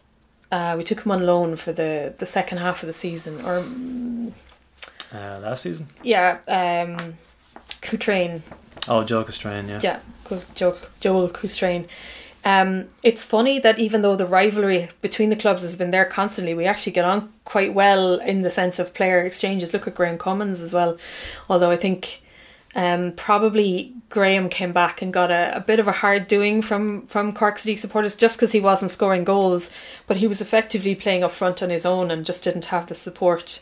And it, I suppose we probably felt we were going to get a bit more from Graham, but there's always been players going back and forth. I mean, Conor McCormack is just such a great player to watch, and I think we've managed to replace him, which is something saying. So Henry Ochang looks good, very Conor McCormack-esque. So, but it was tough seeing Conor leave, like, because these are the guys that really, no matter who they play for, they really want to do the best job that they're doing. So you always wonder about these guys when they switch clubs. I suppose it happens more in Dublin, amongst the Dublin clubs, than it does down in Cork. But definitely when fellas leave, we tend to like most of them, But if you're playing for a different club, then the loyalties end, and I suppose that's the flip side of it. When you see Billy Denny with a Rover shirt on, you're just like, right.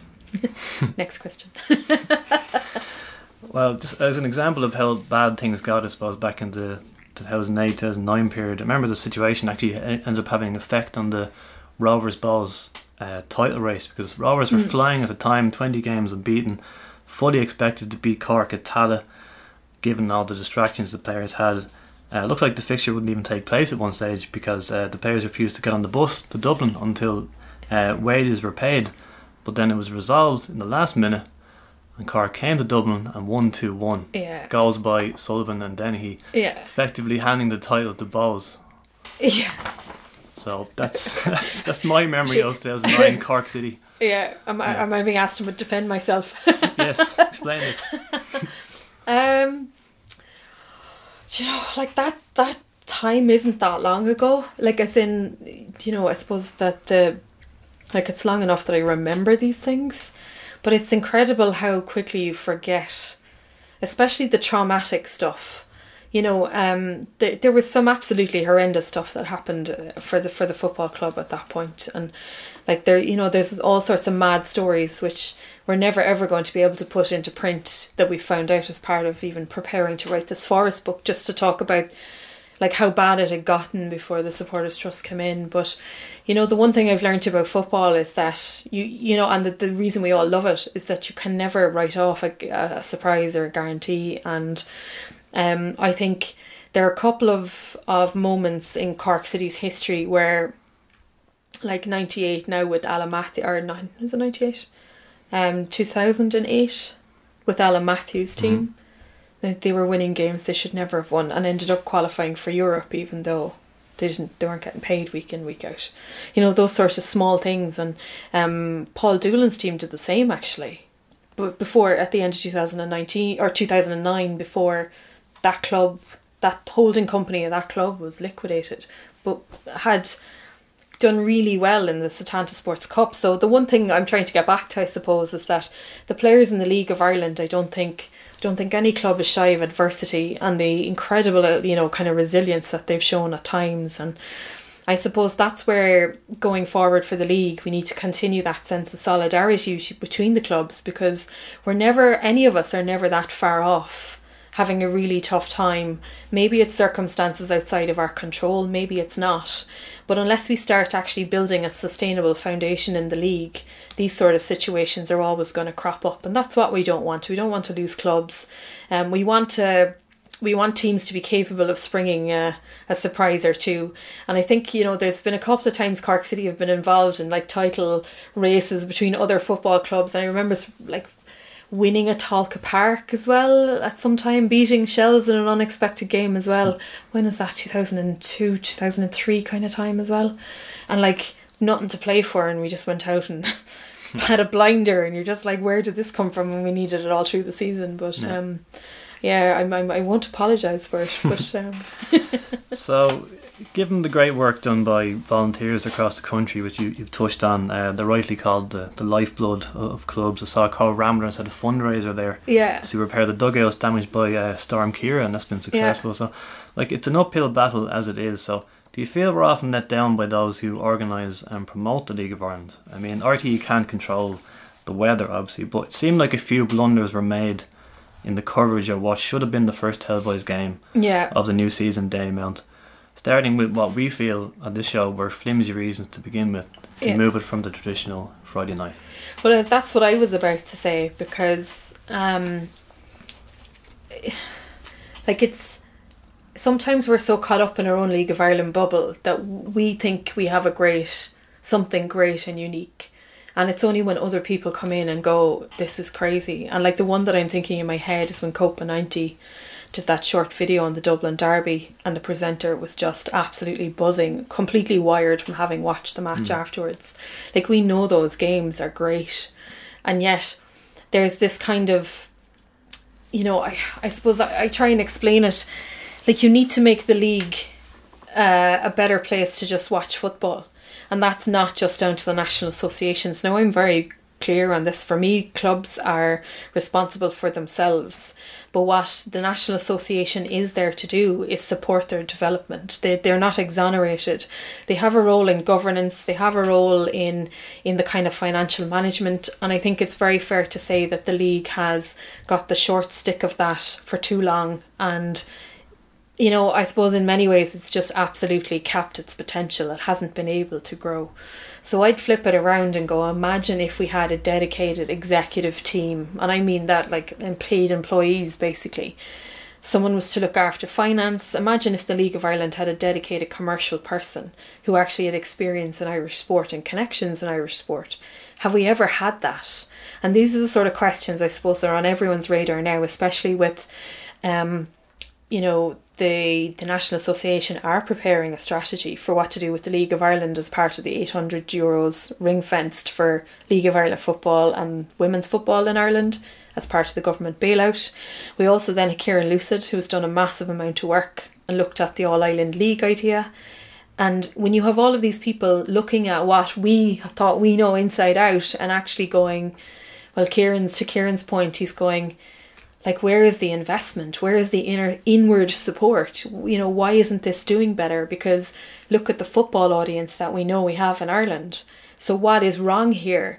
And then you know you're not crazy. It's a very important moment to know you're not crazy. Like, the league, I think in a small way, it's kind of grown, if you think about it, it's grown in the last couple of years in terms of audience and commercial, but we still have a fundamental sense of instability in most clubs, in the sense that they know they have to keep on top of cash flows, just to make sure that nothing doesn't surprise them, because the surprises we pretty much cannot handle. And when we're that close to the wire, there's a guy called John Beach. He's excellent on football economics. The last time I saw him, I think he was attached to Coventry University, but I think he might have moved around since. And I remember him talking about the fact that you can do every single thing in your power to have a sustainable football club, and that's a tall order.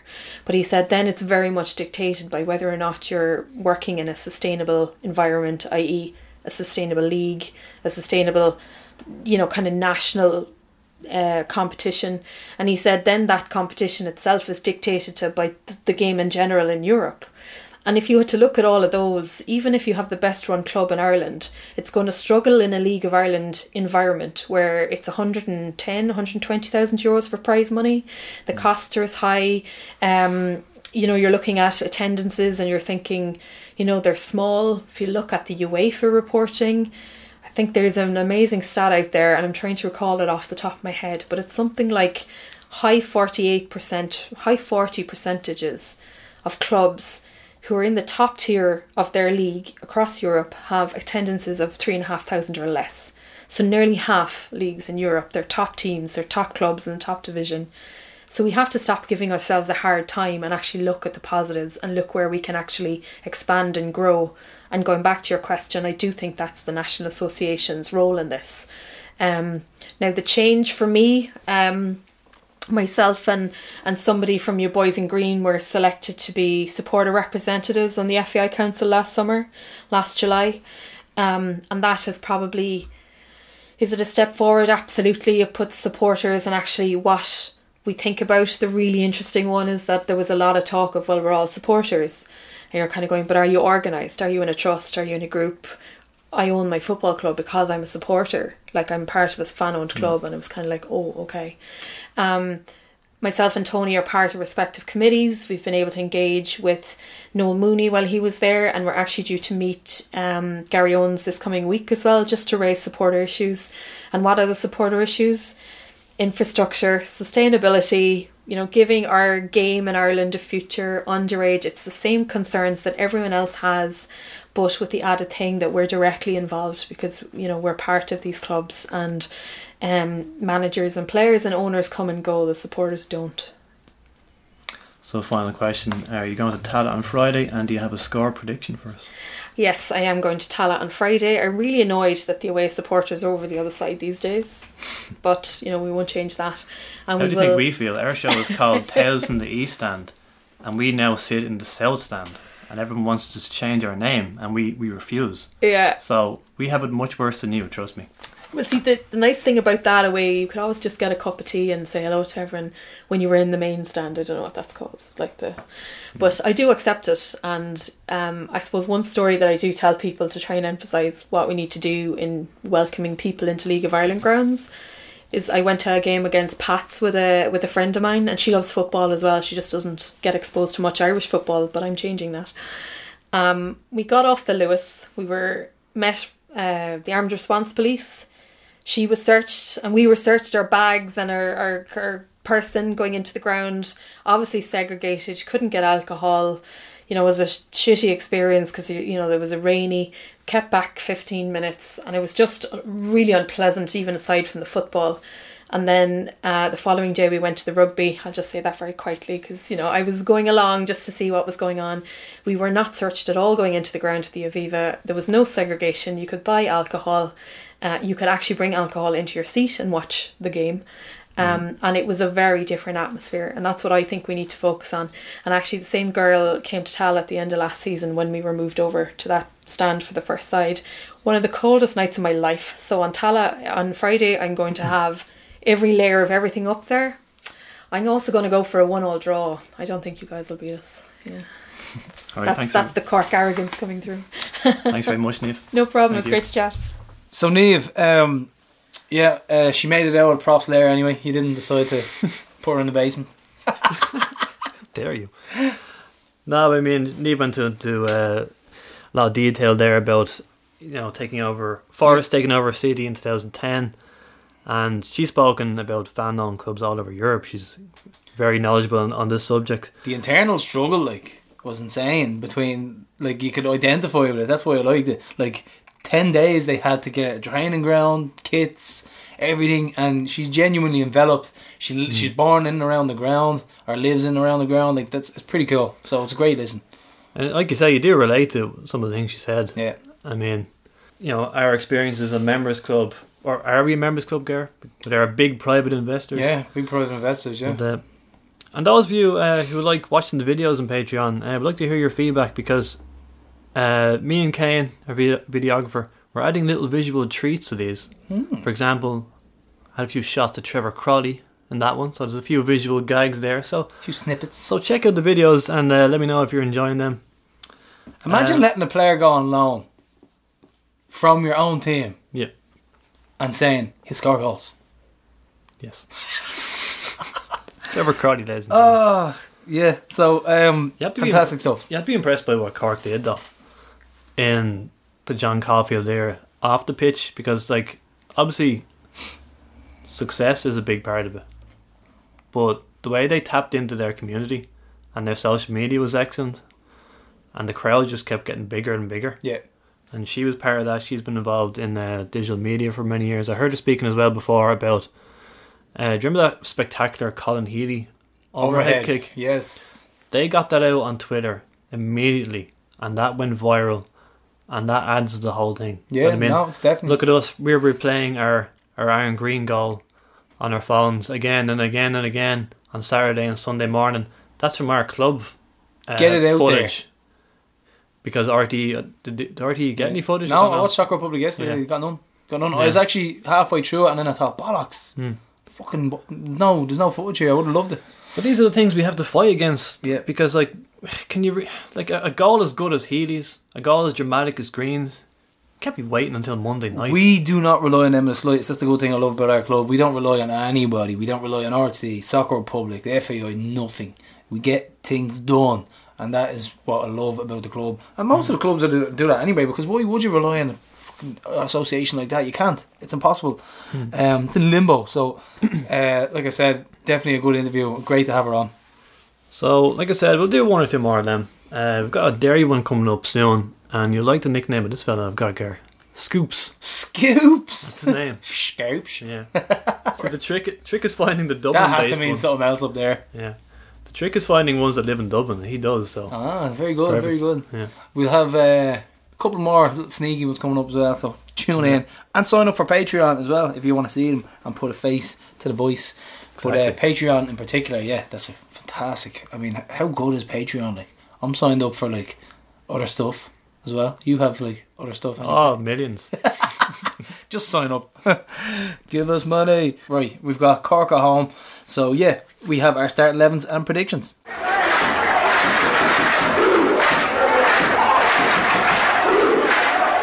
Okay, so considering all things put aside, we'll go again. We'll go Alan Mannison goal. We'll have Joey's out. So it's going to be Scales, Pico and Grace. Centre half. I'm going to go Ronan Finn on the right. Lafferty was great, but I'd love to see Farrugia. We can afford to play for. I know exactly what my team is. We can afford to play Farrugia for the on two left. games by at the home. way. Cork and Waterford Monday. I have both teams picked. Okay, so left, I'm going to play Farrugia because I think we can afford to play him at home on a big pitch like this and go for it. So I'm going to put him there. I'm going to go McAniff in the middle with Gary O'Neill, most accomplished player in the league at the minute. I don't think we mentioned him in the derby, did we? How excellent was he? He's just a Rolls Royce. A lot of people's man of the match. Just skips around and pings balls around. He's excellent. He can do it all. He's all round game. Brilliant. Absolutely brilliant. He's the first name in the team. Gary O'Neill, McAniff, Jack Bourne, Burke and Green. And that's how we'll go in there. My team is... I thought Borky got a bit of a bad rap. I thought he ran his fucking legs off, ran his socks off against Bowes, and the conditions didn't help anybody. I thought he was good. I thought he was proactive and tried to get stuck in. He just ran his socks off, and he got subbed. Wasn't that big of a deal. And I'm going to go for 3-1. No, why would we concede at home? 3-0. Cork are pretty soft at the minute. They're gelling. They won't score. 3-0.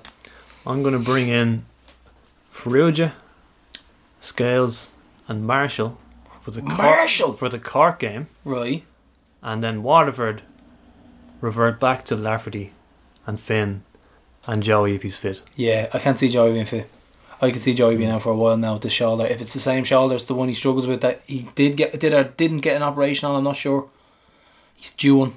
He was due one. I'm not sure if he had it, but shoulders for Joey to come off, holding his shoulder, and then was in a sling doing his Alan Shearer celebration.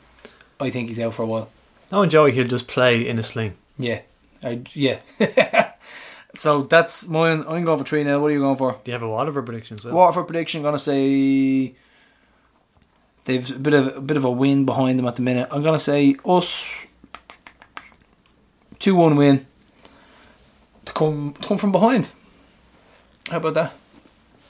I say 2-1 win to Cork and a bit of a scrappy 1-0 win in Waterford. Oh yes. So as far as buses go, we're running a bus to Longford. So please, this is just an experimental thing. We're trying to give the B team a bit of a boost and show them that we do care about them, because the hatred aimed towards them has been aggressive and unwarranted. So please sign up. I had about 30 names originally for it. I just need you to reconfirm with us that you're going to be on the bus. So Instagram, you can get us through Facebook and Twitter. Please reconfirm. It's going to be leaving from about 3 o'clock on Saturday. And we're meeting up about 1.5, 12 for points as well. It's going to be a great day out. Go down, see the B team, beat Longford down in the City Collins Stadium, whatever they call it. And Waterford, there's going to be the WAC Express, there's going to be the GTSC, the Hoops SC. Pride of Rings then are trying to get something off the ground to go. So first up big away game of the season, everybody get on and get down and try and support the Hoops. So Longford away, do not forget, get in touch through Instagram, Twitter, Facebook, Riley Parsons. So the Junior Hoops 2020 will be launched in the stadium on the 29th of February, the day after the Dundalk game. It also happens to be the first day of the B game, the B game? Mm-hmm. The B team home game. So the time's going to be confirmed, but some great stuff in the goodie bags this year.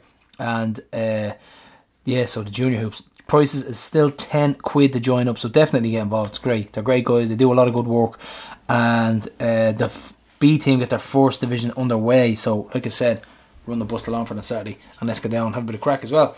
But don't forget to sign them up for Junior Hoops. Junior Hoops are really, really good. They do a lot all out of their own pocket, and they're really, really good in and around the stadium. They make the match day a lot better for these kids, and like I said, Jaden's in it, all the other kids are in it. It's great.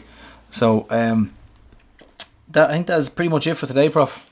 You got anything else to add? I don't. Apart from our veins bursting full of winners here. Two very happy hosts today. Two very, very giddy, happy hosts. Legs are hopping up and down here and just thinking about how good a weekend it was by eating balls in Dalymount and soaked atmosphere, and just 93rd minute him burying it into the top corner. Gary's looking off into the distance here. Just reminiscing. This is why we have Patreon. You could watch Gary look into the distance one day. Yeah. So thanks again to Ocean Electrical for all your electrical needs, and don't forget our Watts giveaway. So every time Watts scores a goal, you have to tag us, retweet us, the whole lot, and you'll get a lovely, lovely prize. So that was a real light bulb moment. Yeah. Can't think of that. I'm not quick enough. I need Maloney type quickness for this. But that is it for this week. Very, very happy hosts. We will see you in the South Stand, Block X, 1899 Suite. Don't forget to go in and get your points beforehand. And keep on hooping. See ya.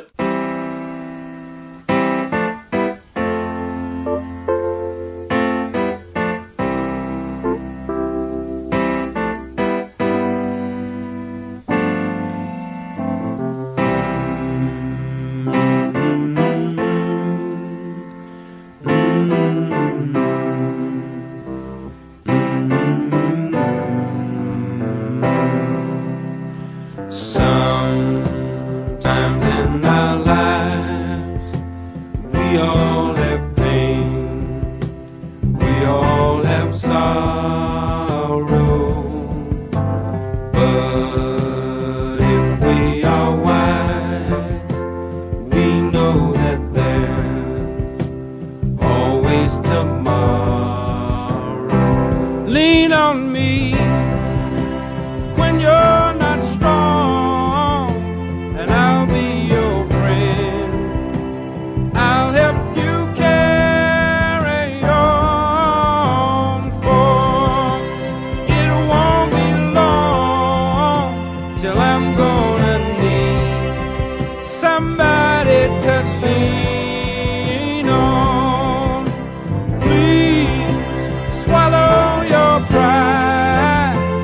if I